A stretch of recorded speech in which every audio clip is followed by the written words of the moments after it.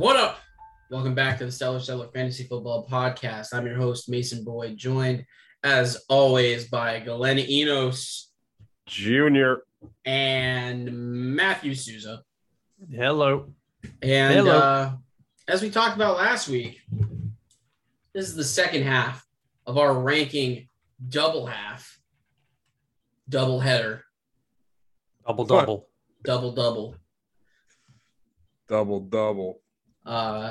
Today, we're talking running backs and tight ends.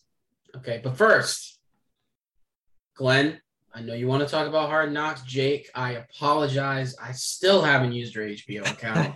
Shame. Absolute shame. I'm more of a guy who waits until everything comes out and I binge it at the end. So, right. That's the excuse I'm going with. Right.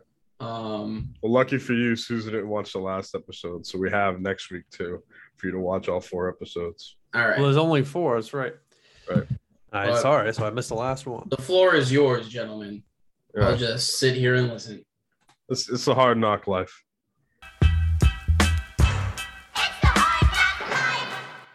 Sousa.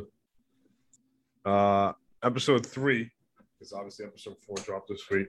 We haven't seen it yet, but we haven't discussed episode 3 on the podcast. Let's talk about the crazy drone shot that they did. Right. Of the Cowboys complex, the star, dude. That's kind of crazy. And then at the end, they showed the blooper of the fucking drone hitting the like, I think it's like the statues in the front, like the front entrance. The drone actually hit it and just fell. I wonder how many times. I didn't see that part. You see that? At the end of the show, like we're showing the credits, it showed like the drone going through and hit the statue once. I was wondering, I'm like, how the hell? Because he went like through a truck, through in the driver's window, out the passenger's window of a truck. I'm like, and it was moving pretty fast. Right. I was like, how did he not crash? So I guess they crashed at one point, but still a pretty amazing shot of the facility. It was fucking huge. I thought the thing was going to stop at some point, and it just kept going and going. And it was crazy how like people were in the background interacting in the shot as if like it was just like a perfectly executed movie or something. Right. But the place is huge and really nice. And because they play a game that, you know, we would have to pay to play in high school. So pretty much. But episode 3 showed more of the stars and the Cowboys, showed more CeeDee Lamb at practice. We got to see Amari Cooper for the first time. Recovering from his injury. He looked good, man. And what's cool about it was like seeing like Amari Cooper and like kind of like teaching CeeDee Lamb about like basic route running stuff, like how to jump off the line, how to fake one way and like move your hips towards like another direction to trying to like fake out the cornerback. As a Cowboys fan, stuff you like to see. Obviously, a guy like Amari Cooper, who is a talented receiver in the league, training a young guy like CeeDee Lamb, who has potential to be one of the best in the league. It's good to see that. Same with Zeke, as far as, you know, teaching that rookie dude with the rec specs for the name Hardy.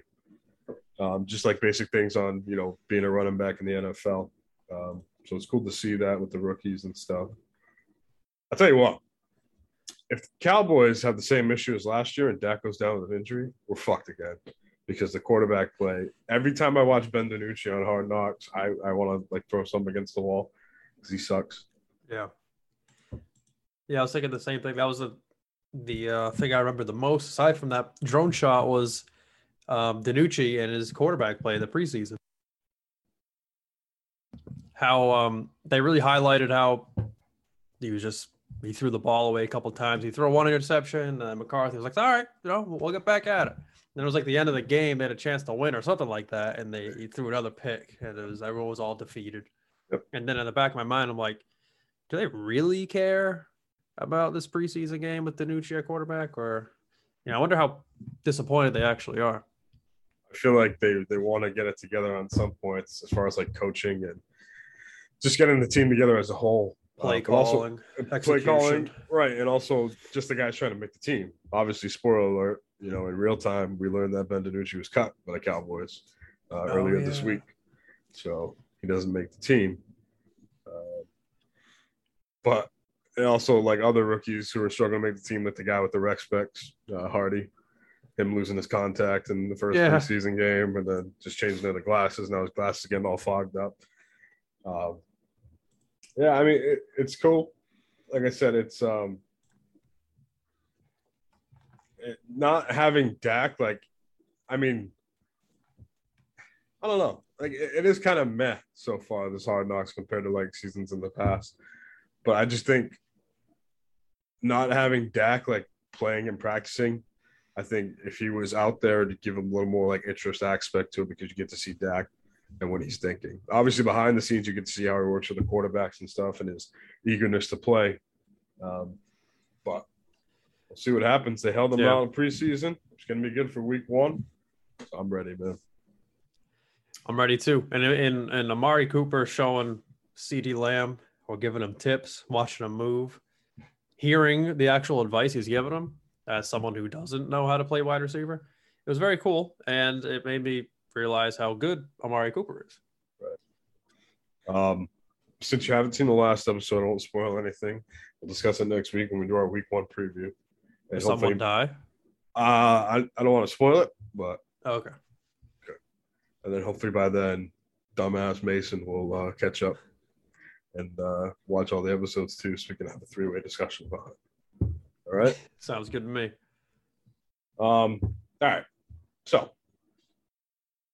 came to hear our rankings for RBs and tight ends. Last week we gave you quarterback and wide receivers. This week we're going to go through our top 10s. Now, last week, I thought we had consensus number 1s for quarterbacks and wide receivers. I was wrong. Okay. For running backs, there's no reason why we shouldn't have a consensus number 1. Am I correct? Correct. Yep. And on 3, we're going to say who that number 1 running back is. 1, 2, 3. Christian McCaffrey. Right. White Jesus. Yep. White Jesus himself. Love that man.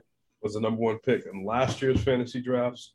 There's no reason why he shouldn't be the number 1 pick in this year's. Obviously, he was hurt for most of the season, only playing in 3 games. But in those 3 games that he did play, he did the damn thing. Nothing's really changed in that Carolina offense. They have a new quarterback, Sam Darnold, but the offense still runs through Christian McCaffrey. Nothing's going to change. He's going to be the bell cow, the workhorse. The fantasy stud that you hope to draft at number 1. The only thing that's in question is his health, and if he can come back stronger than ever. Pretty much. Number 2 is where it might get a little tricky, or maybe not. Huh? Maybe not. I don't think it would. Mason, who you got at number 2? I got Dalvin Cook. I feel like by just me making it up to him for my bad take a few years ago, I have to put him up here. But also, I mean, he's phenomenal. He can run, obviously, as well as anybody in the league. He can catch as well as any back in the league. And I mean, he's just great. The only thing that is a concern with him is injury, but I think you can honestly make that case for a lot of running backs on this list. Really, any running back, they take a lot of abuse. And Cook has missed some time, but I still think he's good enough. He's going to get you 20 plus a week. So. Yeah, I got Dalvin Cook at number 2 as well. Offense, like McCaffrey, runs through Dalvin Cook. He gets goal line carries. He's a bell cow. Dalvin Cook. Susan? Yeah, I agree. Dalvin Cook finished number 5 2 years ago, number 2 last year. Typical. He is a stud, and he's someone you can rely on. All right, so maybe we're not so far off here on running backs. Number 3. We have the same person here too, because I have Alvin Kamara. Me too. Same. All right, this ain't fun. Alvin Kamara, the only thing that's changing with him is that Drew Brees isn't in town anymore. Other than that, he's still the man. He's still a guy who can beat in the passing game. He can beat in the running game.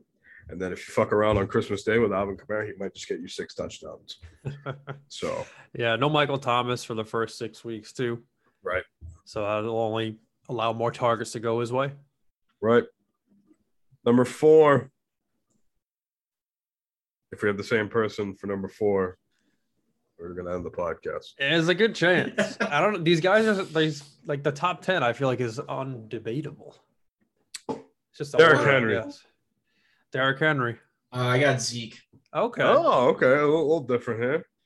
All right, Mason. Why do you have Zeke instead of Derrick Henry? I mean, I personally like Zeke's pass catching ability a bit more than Henry's. I think they're kind of similar in a sense that, there's a lot of mouths to feed on both offenses. I think obviously the Titans are a much more run heavy offense, but I think the extra points that Zeke can get with receptions makes him a bit more valuable than Derrick Henry. And that's not to say it's like a coin flip for me between them, honestly, because they're both obviously dynamic running backs, both really great. And I think if we're talking just pure rusher, Derrick Henry's probably better. But I think Zeke is more of a complete package, in my opinion.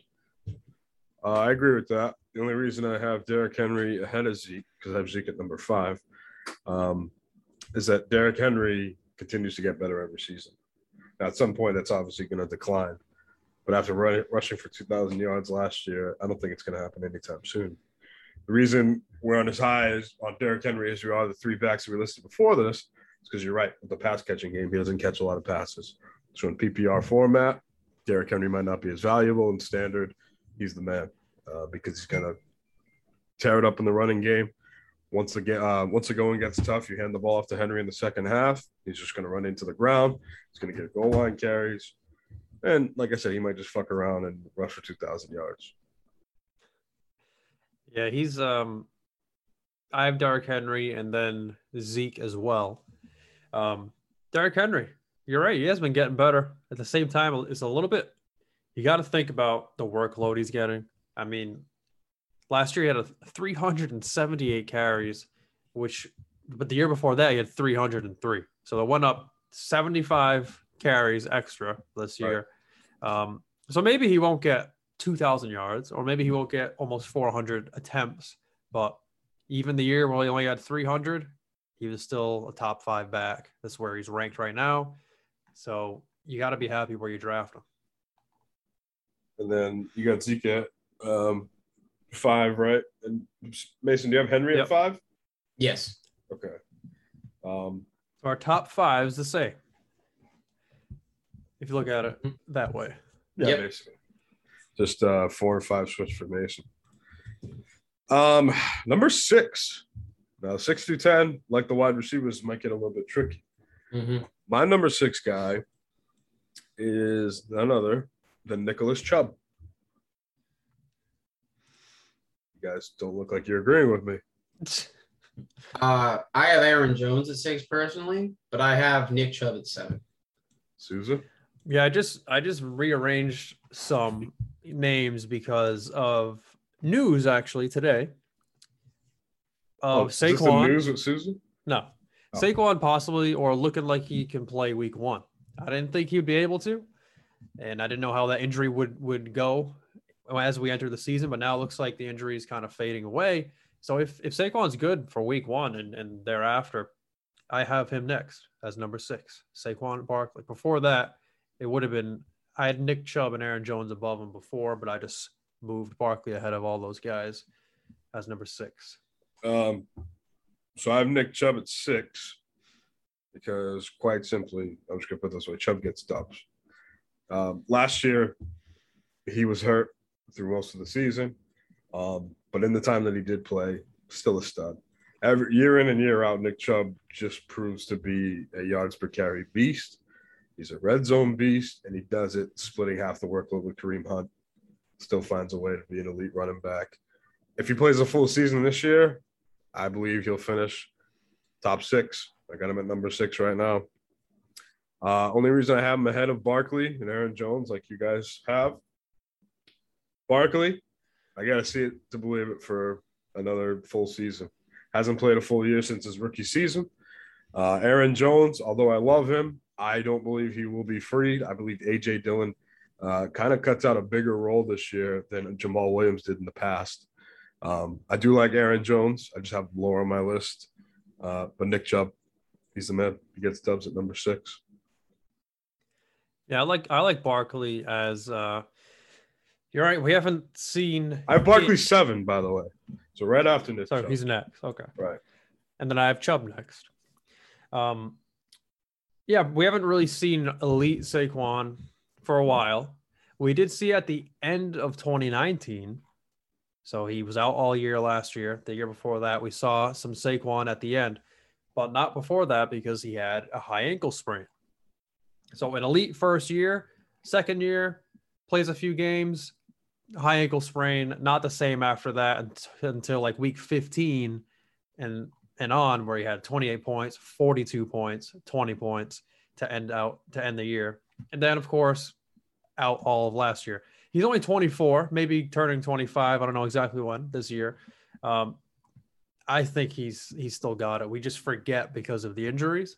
As long as he can stay healthy, which we have to assume for now, I think he's going to be the same guy. They have a better wide receiving core, I think, than like a couple of years ago with Kenny Golladay, Sterling Shepard, Slayton. I don't mind those guys. And if Daniel Jones steps up to move the offense better, I think it just helps him even more.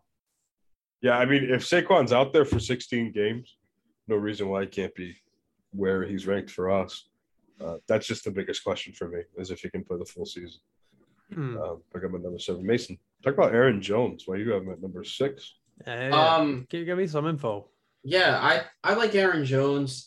He doesn't have the shadow of Jamal Williams being on his back, but he does have A.J. Dillon. But I think you make the same argument for Nick Chubb as well with Kareem Hunt. And Kareem Hunt is actually a much more established back than A.J. Dillon is.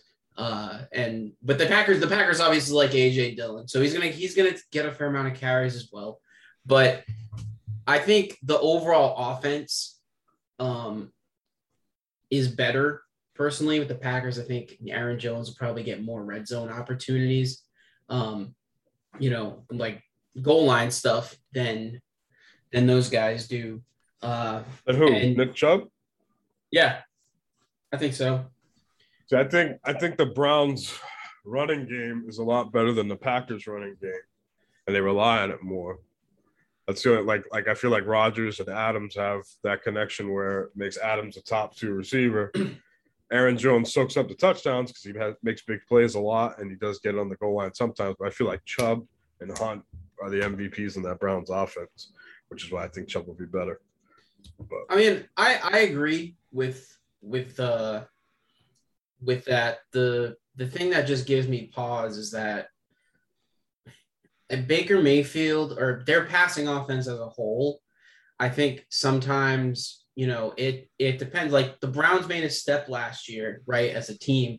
Right. And we have to see if that was kind of a flash in the pan or if they're actually going to build on that this year. Because let's be honest, they could go back. And that's not to say that Nick Chubb wasn't good when the Browns were bad, because his rookie season, he came in, the Browns were trash, and he still had a pretty good year.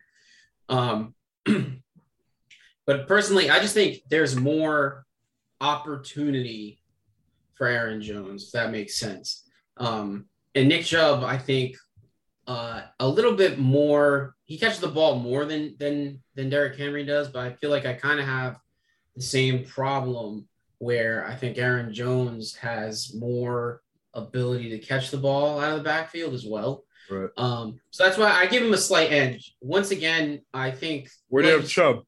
I have Chubb at 7. Okay. So I have what Sousa had, where he had Aaron Jones, Nick Chubb, and Saquon. So I have Saquon at 8. Okay. If I could just say something about Saquon quick. For me, I like him. it's the team around him that I don't like. I think he has a problem where, number one, I don't think Daniel Jones is that great.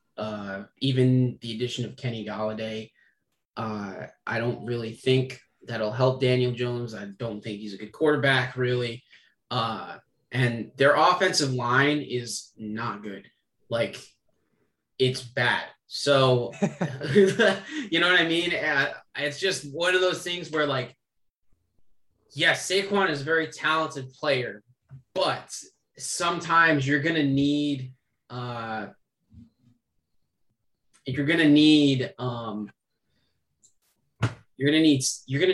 Jones to make a throw, and I don't think that he can do it sometimes, and I think it's gonna limit Saquon's opportunities, personally. But I still have him at 8 because he's just such a good player that I think he'll be able to overcome that, and that still makes him a top 10 back. But I don't have him higher on the list because of what's around him in that offense.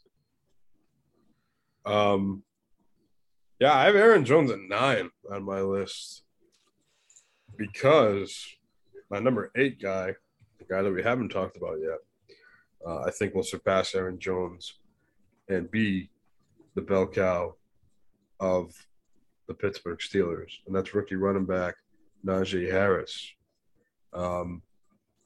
Something about Steelers running backs and the formula, I got to believe it. And something about Alabama running backs coming to the NFL and putting in that work.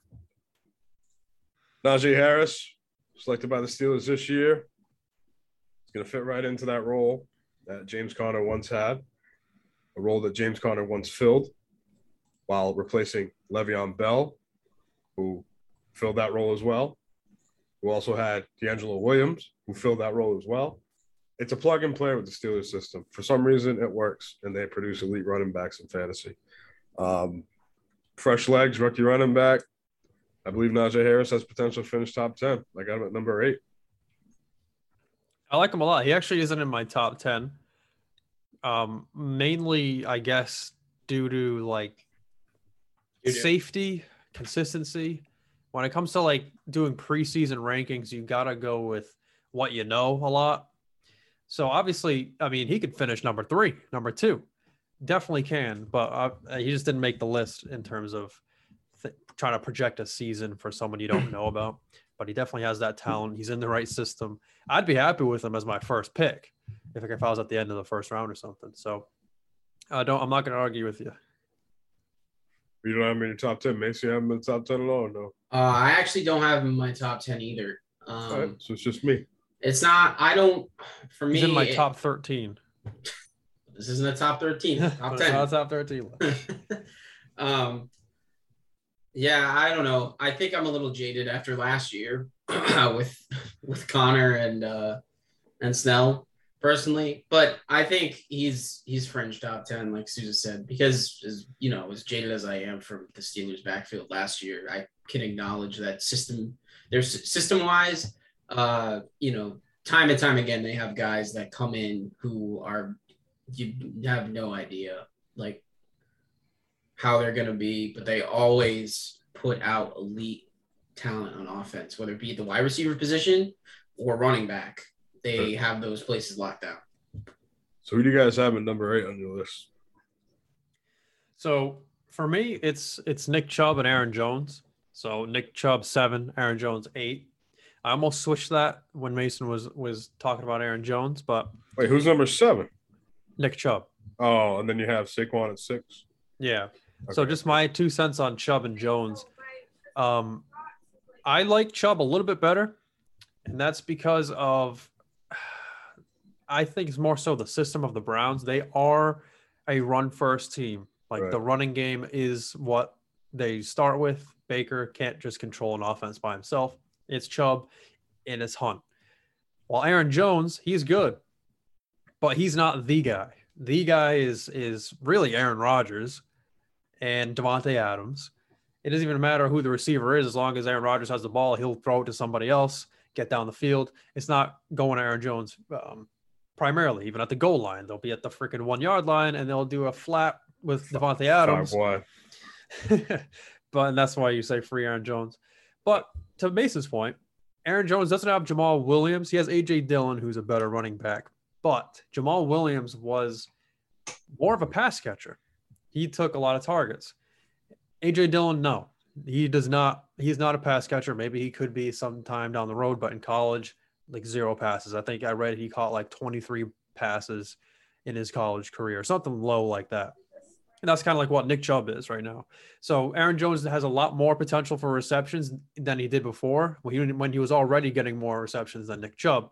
So there he does have PPR advantage, but I just like the safety of the system and how Chubb is relied on. I mean, he will get 15 to 20 carries every game, while Aaron Jones, sometimes it could be like 10 carries and only like 50 yards, while Chubb, you can really rely on production and yardage.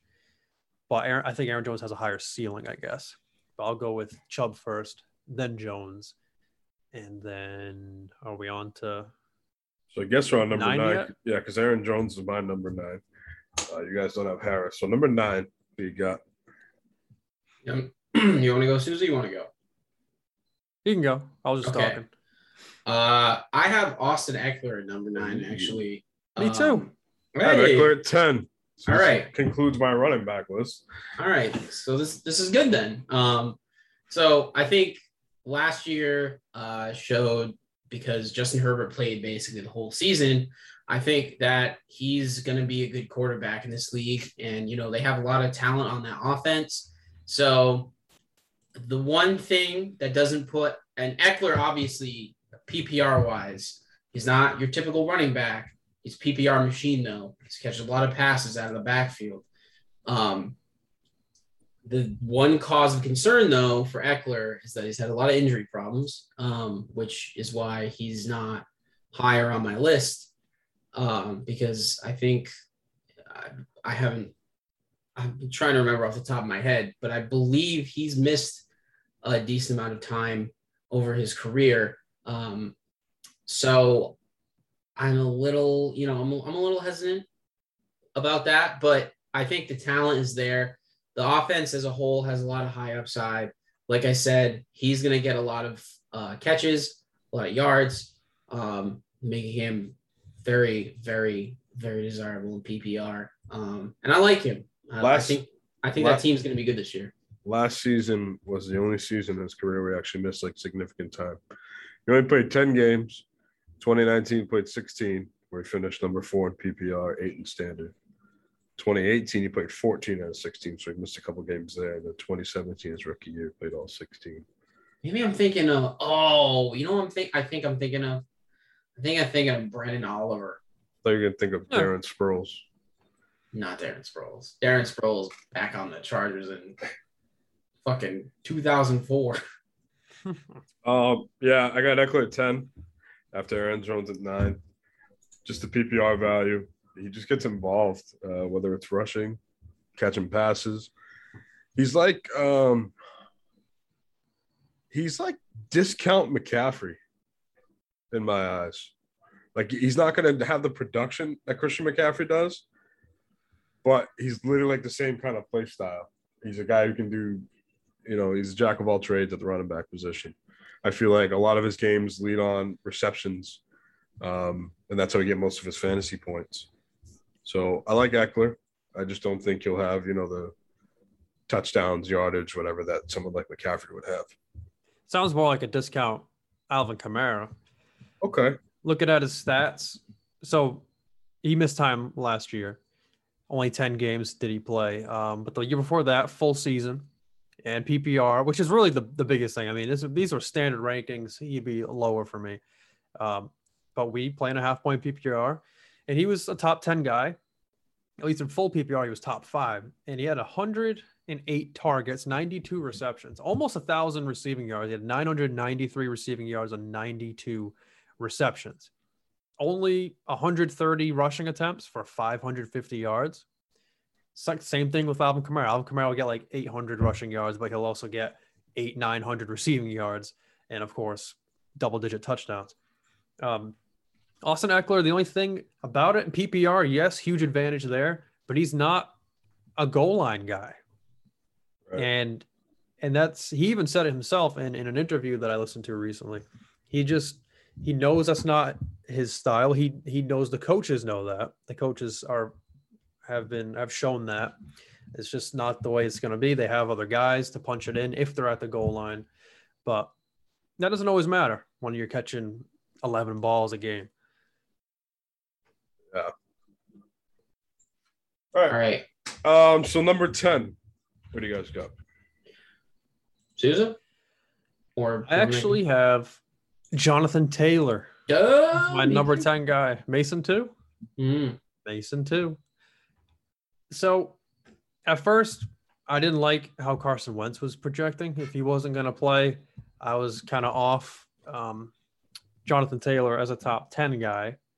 But that's mainly on like first round pick. You know what I mean?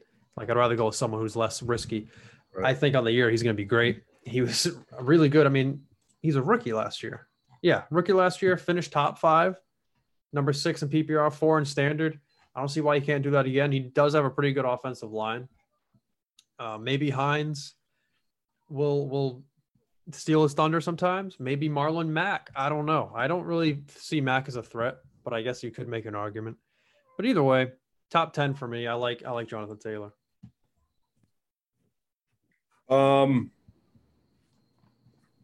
He's got to score. I don't have him in top 10. He'd be 11 if we were to keep going, but this isn't a top 11. This is a top 10. No. That's right, baby. You look at it was really the playoffs where Jonathan Taylor took off. Weeks 1 through 12, his highest point total in half-point PPR was 18 points. Now, it would range everywhere in the teens. He had some dud games with 4, 8.4, 4.7. It was pretty consistent, like the low to mid-teens. Once he missed week 12, once week 13 came, he finished with 21 points, 29.5, 17.5, 19.4, and then week 17, last game of the season, of course, the week that didn't count fantasy, he drops 37.9. So if you go by the trend of running backs who perform late in the year and then carry it over to the next season, sure, have Jonathan Taylor in your top 10. For me, I just think there's better options than Jonathan Taylor because we're going to get to see how this offense performs with Carson Wentz. Are they going to be more pass heavy than they were with Phillip Rivers? Are they going to continue to feed Jonathan Taylor? Is he going to be better than he was last year in the season? Will Nyheim Hines play a role? Marlon Mack also returning to the team. Will he play a role as well? I don't know. I just think there are better options, 10 better options, exactly, than Jonathan Taylor. The one guy that you guys didn't have and I had in my top 10, besides Jonathan Taylor, because basically Susan and Mitchell have the same top 10s as far as 10 different guys just placed in different scenarios. I just have Najee Harris instead of Jonathan Taylor. But that's it. Yeah. That's a good point with Jonathan Taylor's, I guess, workload. And because in the beginning they didn't free Jonathan Taylor. I'm looking at his snap percentages. Right. A lot of them were less than 50% snaps played. It wasn't until week 14 that he actually was more of the guy. 58% snap percentage, 70%. Last game, 82%. So he was more of the bell cow at that point, and he showed us what he could do. I do think we can carry that over. I remember Derrick Henry. If you remember when he exploded at the end of the year, right? I think it was against the Jaguars. He got like 200 yards, and he had like a good string of 4 games at the end of the year. I'm like, dude, he sucks. The whole year he was terrible. Yeah, he just put together 4 great games. Well, that was your first mistake, saying Derrick Henry. That's still Derrick Henry. And then it did carry over to next year and the year after that. So I just want people to know, if you don't he's know, not Derrick Henry, but I want people to know, and if you don't know, if you're not a longtime listener of this podcast, I'm the president of the Derrick Henry fan club. And I've been president since day one, back when Sousa said he sucked. Yep. I said, nah, Derrick Henry's my guy. And now it's like when you discover like a band that's like kind of like low end, not like people like don't really know about, but like their music, and then they blow up and get real popular, and everybody likes them. I'm the fucking president. Okay. Derrick Henry. No, that's fair. That's fair. You can be president of Jonathan Taylor fan club if you want. I mean, I don't. Okay. Nah. No, doesn't have the same. I'm the president of the Christian McCaffrey fan club, so yeah, that's fair. That's fair. He's the only good player you had on your teams throughout the years. All right, we'll see you guys next week. Guys, let's get the fuck out of here.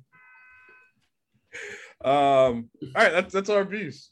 Any other baby? Any honorable mentions? I like Antonio Gibson. I did too. I got to see it again from him though. Yeah, that's the only thing. He's someone who can get the top 10. I think this offense is going to look a lot different with Ryan Fitzmagic at the helm, which actually, I think for me, I'll talk about that a little bit in relation to tight ends. But you guys just want to jump into the tight ends? Yeah, we'll jump into tight ends because this is the thing. Tight ends are hard to predict, but it's the most easiest no-brainer to pick the number one tight end in fantasy football because he's been the number one tight end in fantasy football for the past however many years, and that's Travis Kelce. Consensus number one across the board. Mm-hmm. Best tight end in the league. He has been the best tight end in the league. He has one of the best quarterbacks in the league and the best offenses in the league. No sign of him slowing down. He remains healthy every season. He is the most sure thing in fantasy football. And that's Travis Kelce. I'm not even gonna go into detail about him. Well said. However, number two, and this might be my sizzling hot take of the year. I've been saying this since we started our preseason podcast. The number two tight end in fantasy football this year is going to be the young phenom, the rookie, Kyle Pitts from the Atlanta Falcons. That's why I got my list at number two. And you guys might be saying, whoa, wait a minute. Now, wait a minute. He's not a second-year tight end. He's a rookie tight end. They don't do anything. No. That's 100% true. He's the exception to this. Because when you get a generational talent like Kyle Pitts, someone who gets drafted that high in the actual NFL draft, in an offense like the Atlanta Falcons, he could be a game changer. When Tony Gonzalez got traded to the Falcons and Matt Ryan had him in his first year, Tony Gonzalez was a game changer. Austin Hooper made a name for himself in Atlanta. Matt Ryan likes to throw to his tight ends. And now having probably the best tight end athletically and skill-wise since maybe an aging Tony Gonzalez, I don't see why alongside Calvin Ridley, who draws attention to the offense, why Kyle Pitts in his rookie year can't finish at the number two tight end in a position in fantasy where it's so random as far as every year things go. I don't see why Kyle Pitts can't finish number two. It's very bold. It is very bold. That's for sure. It's really tough because you just don't know. You don't know. There have been a lot of good tight ends even in their first year, like Evan Ingram had a rare first year breakout, but then of course he fell off. But Kyle Pitts is good on a better offense, but he's not the guy there. No, so we know. But they got Calvin Ridley. They have Mike Davis. What the fuck does that mean? I'm kidding. But they have Calvin Ridley. Mike Davis in your top 11? Well, to make it fair, the Chiefs also have Tyreek Hill.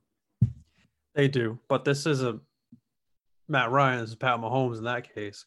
But someone who doesn't have much competition ahead of them that I have number two is Darren Waller. Yeah. He's the first option, I think, on the Raiders. They have John Brown and Henry Ruggs. And John Brown got released. Edwards. Oh, he did? He did. They do not have John Brown. But they do have Darren Waller. And to me, he's like their wide receiver one.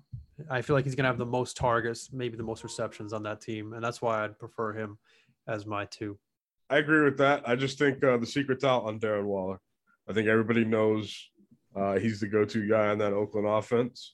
I believe he's probably the best playmaker that they do have. That's including Josh Jacobs and all the other pass catchers that they do have. I have Darren Waller at number 3 behind Kyle Pitts, so it's not that crazy. He's still going to have a solid season.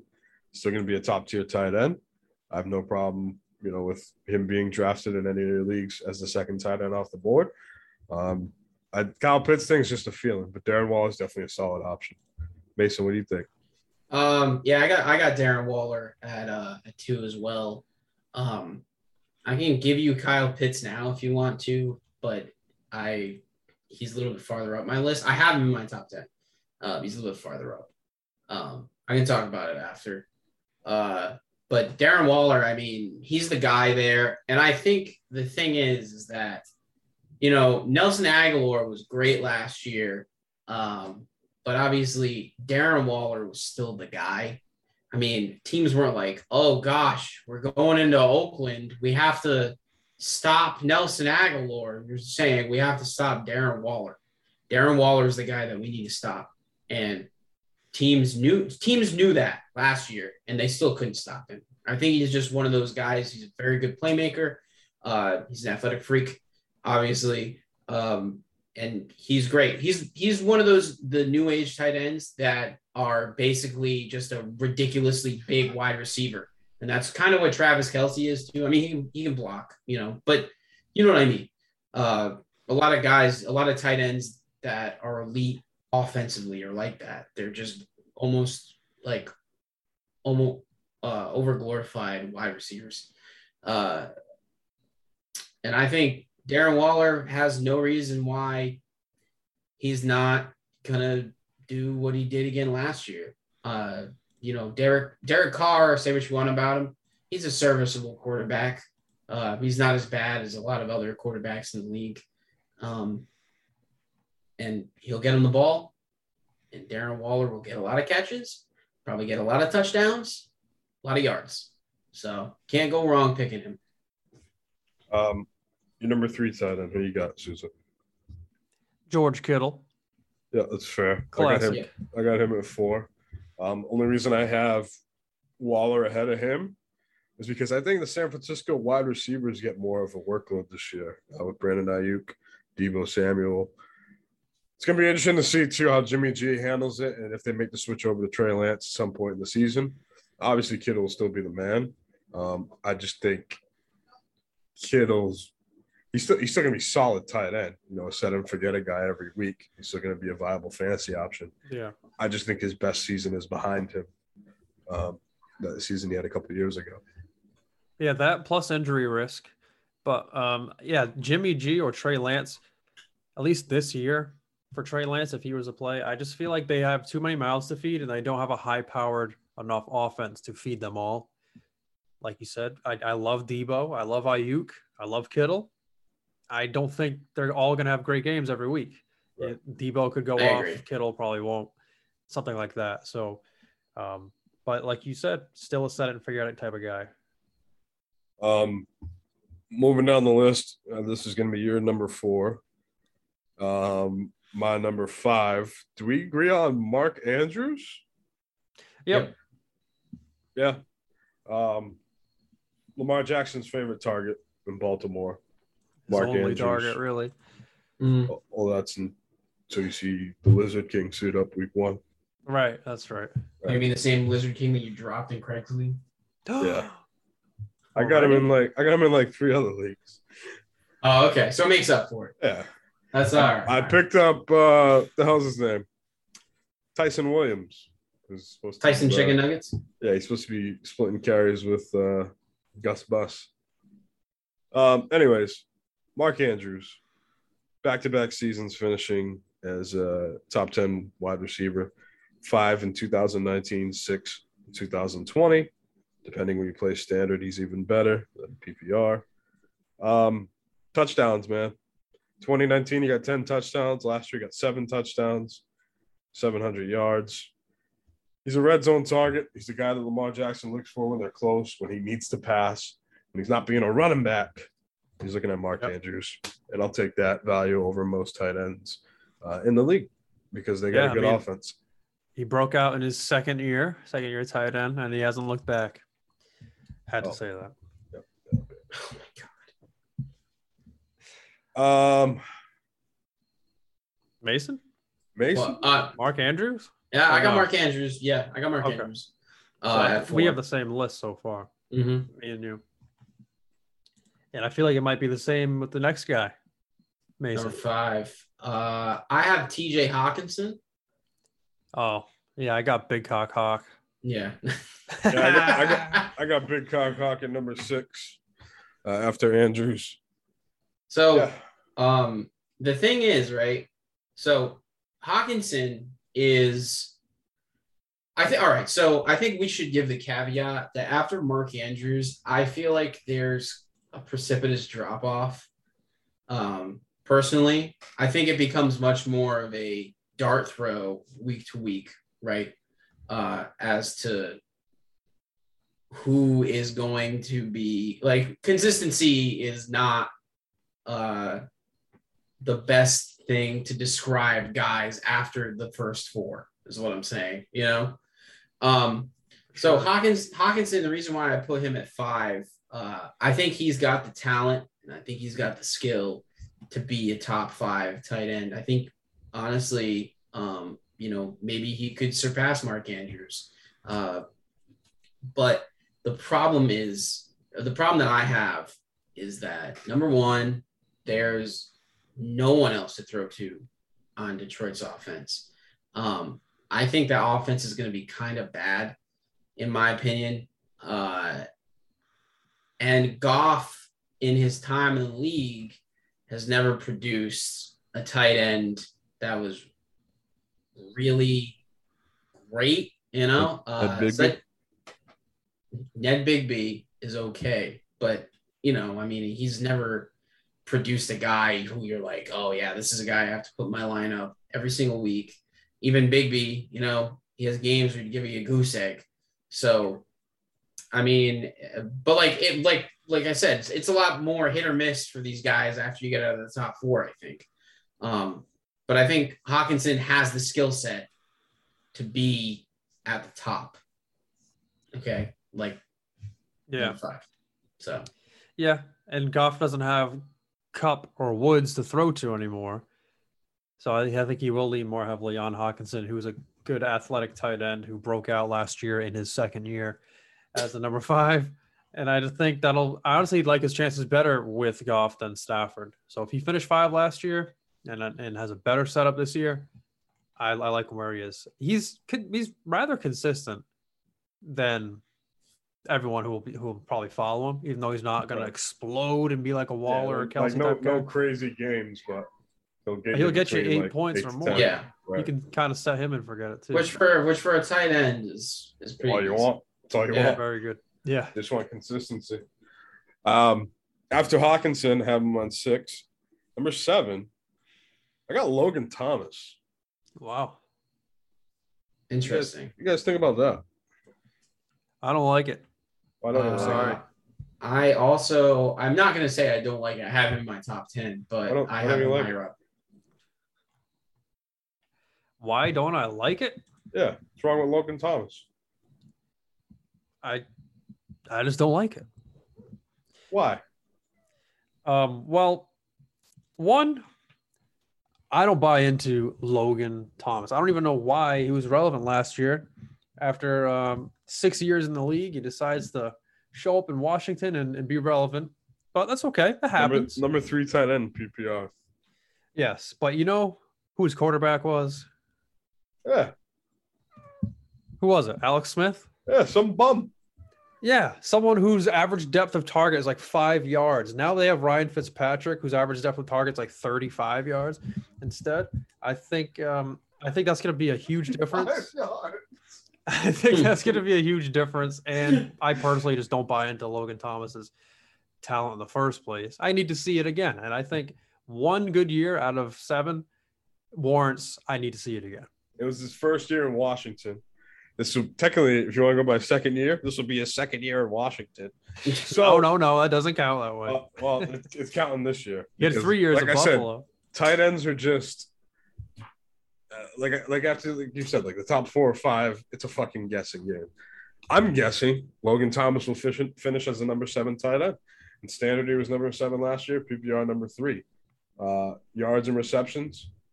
Last year he had 6 touchdowns. If Ryan Fitzmagic is slinging the ball, no reason why he can't be a red zone target to complement Terry McLaurin. Give me those touchdowns and get me Logan Thomas at number 7. Does Logan Thomas crack your top tight end? Top 10? No. Yeah. Actually not in my top 10. He's just outside of it. I have him at number 9. Right. And it's for a lot of the reasons that Sousa said. I think he's still, obviously last year he showed that he can be a pretty good a pretty good threat, obviously. But it's just I need to see it with Fitzmagic first before I can say yes, set this guy in your lineup like consistently and not, maybe look for like matchups or streaming options. It's a little touch and go with him right now, in my opinion.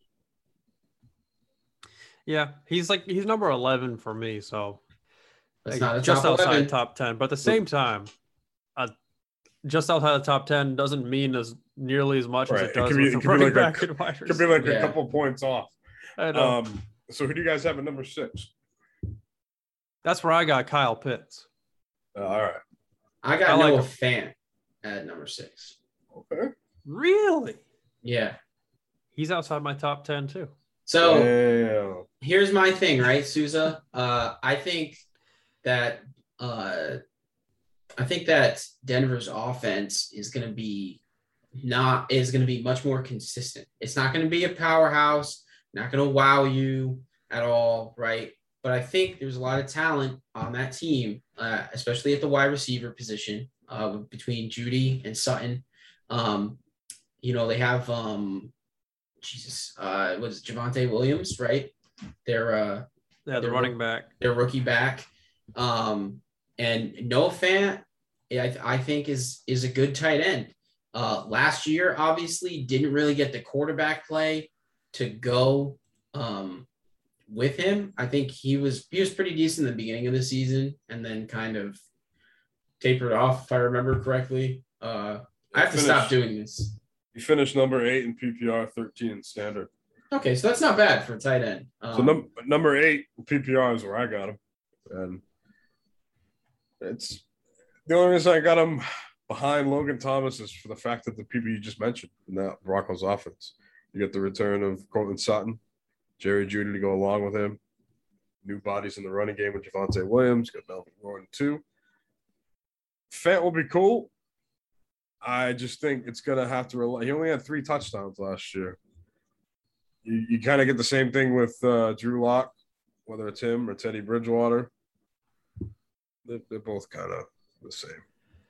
I think Bridgewater is much better than Lock, in my opinion. And he's confirmed to be the starter. So, I mean, I could be wrong, obviously. I think that offense will be better than it was last year. I think it'll be better. I just don't know if Noah Fant will benefit from it more than he did last year.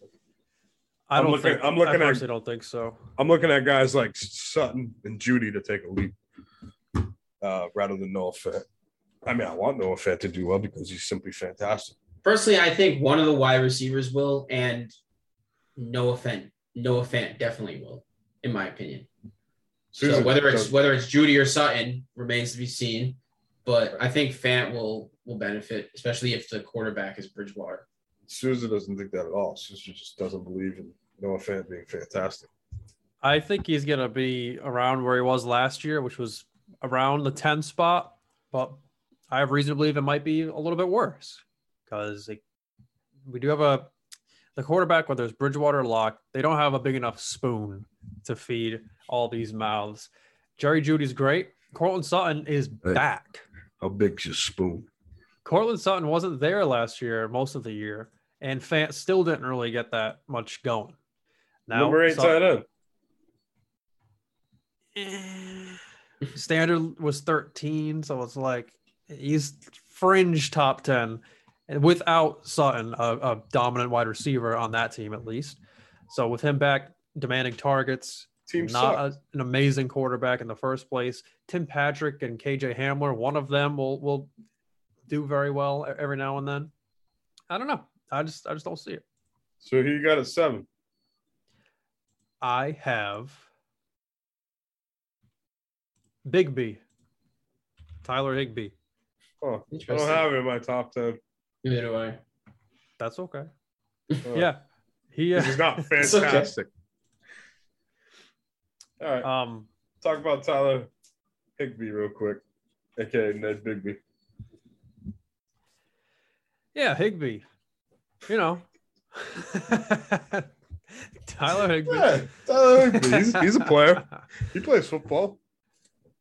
Honestly, I don't know why I have him ranked up here.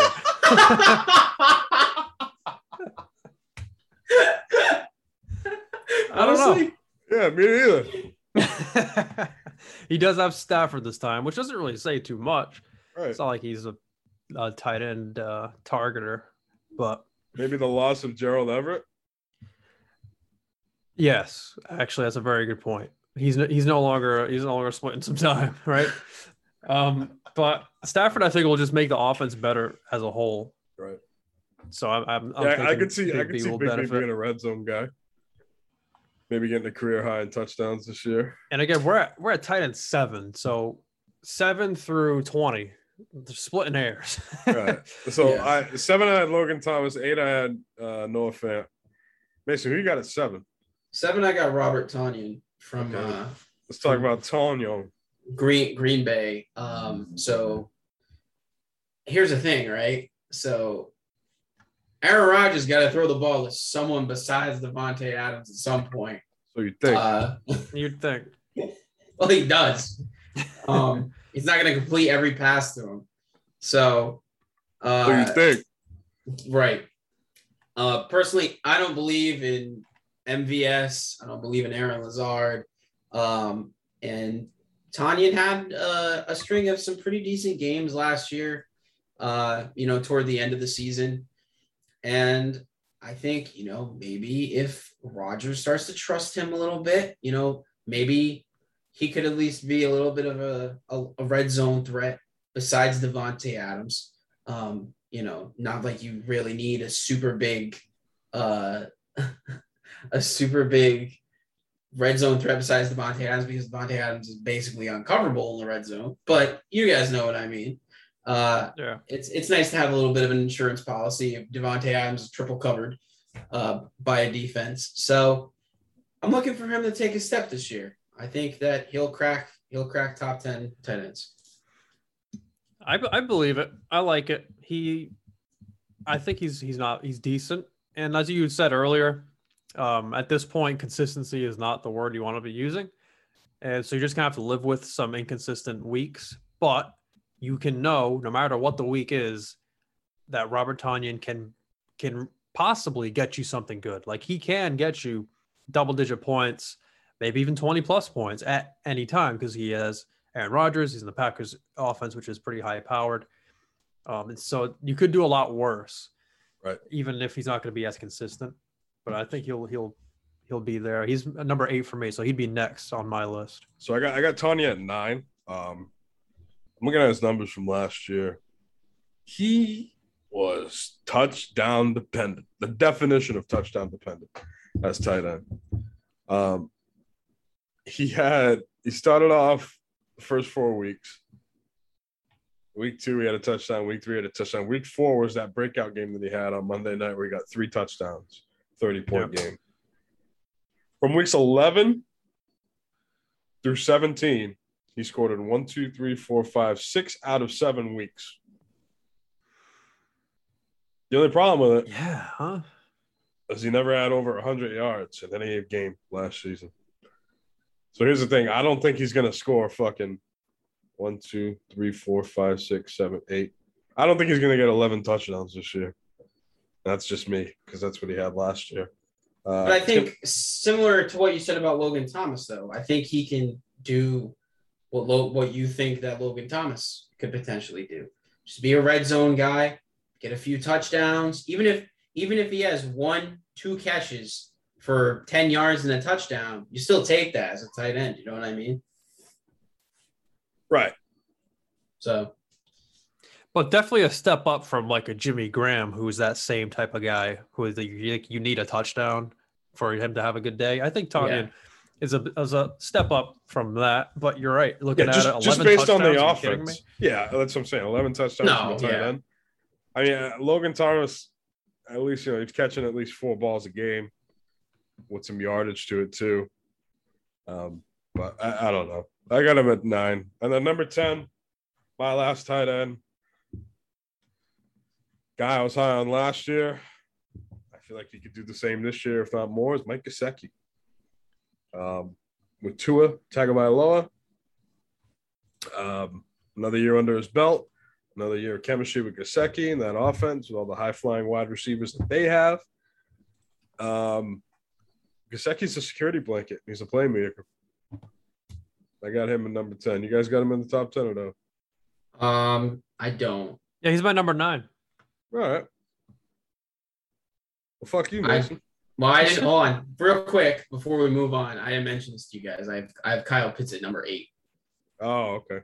So I do have him in my top 10, but I have him a little bit later because I think he's got a lot of talent. It's a lot to ask someone to come in, especially a rookie in the NFL, to come in to your team and make a significant impact right off the jump, because I think that offense is going to be asking a lot of him.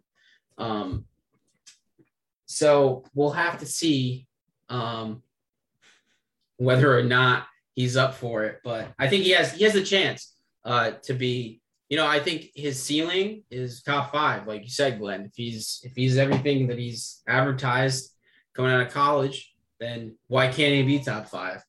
Especially with how volatile tight ends are. But I put him up at 8 because I think it's kind of a little, gives him a little wiggle room up there. So, yeah. My last guy is number 10, Dallas Goedert. Yeah, he's outside my top 10. Same. I like him this year. And I mean, as my 10th tight end, so think about what that actually means. He's 26 years old. Ertz is 30. Ertz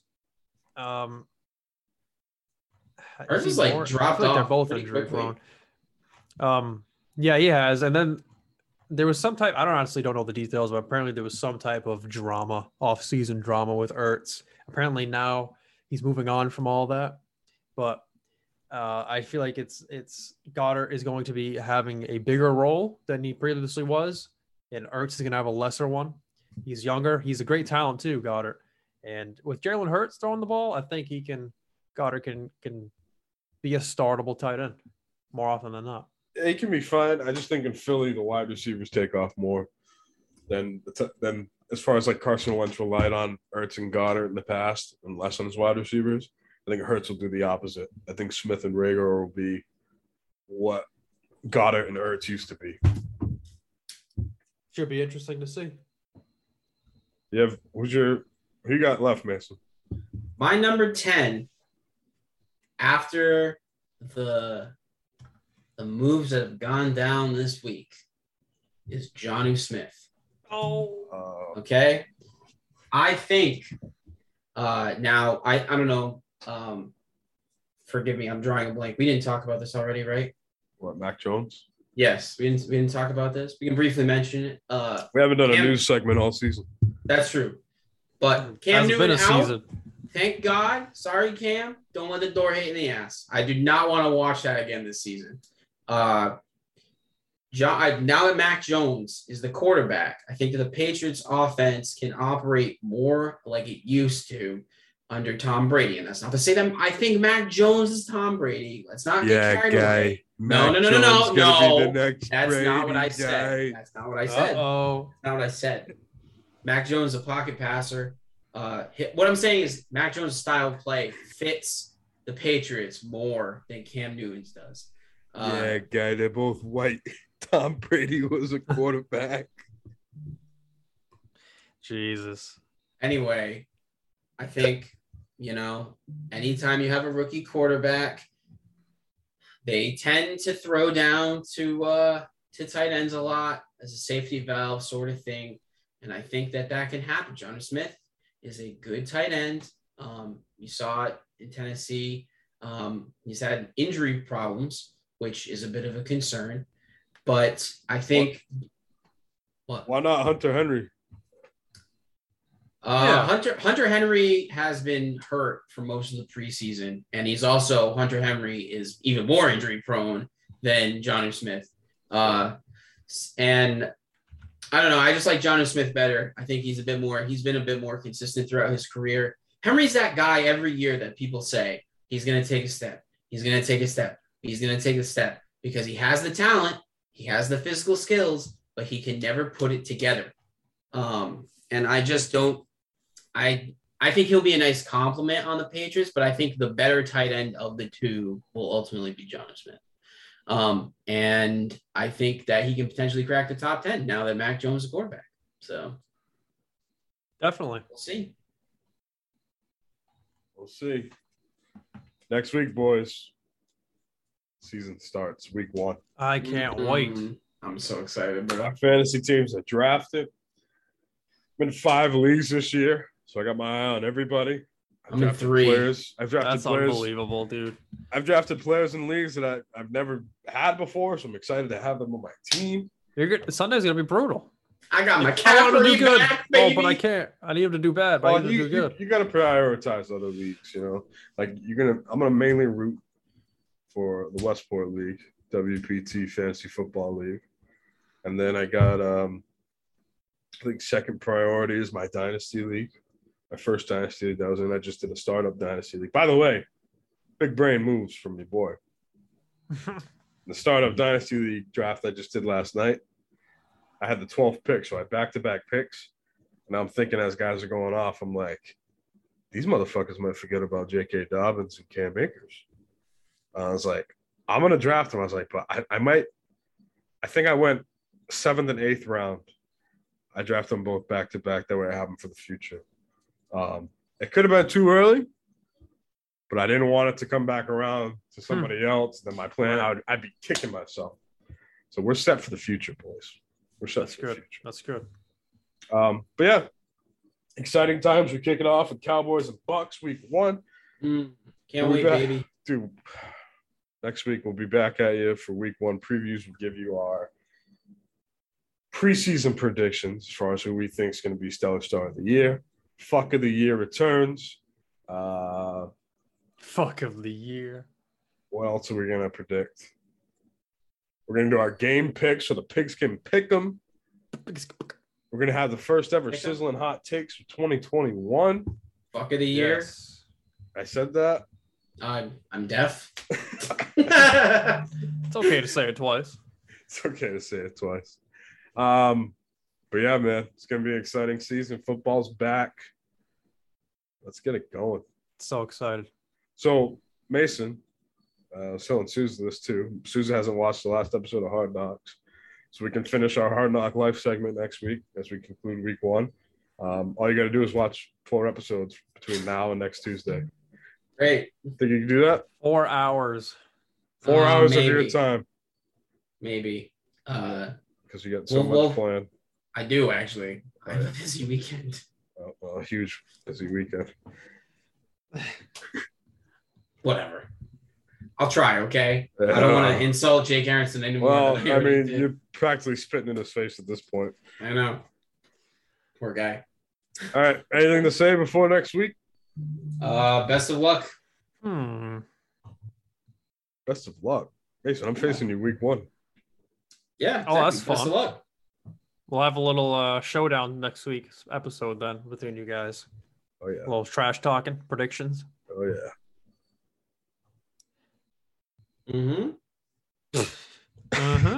Okay.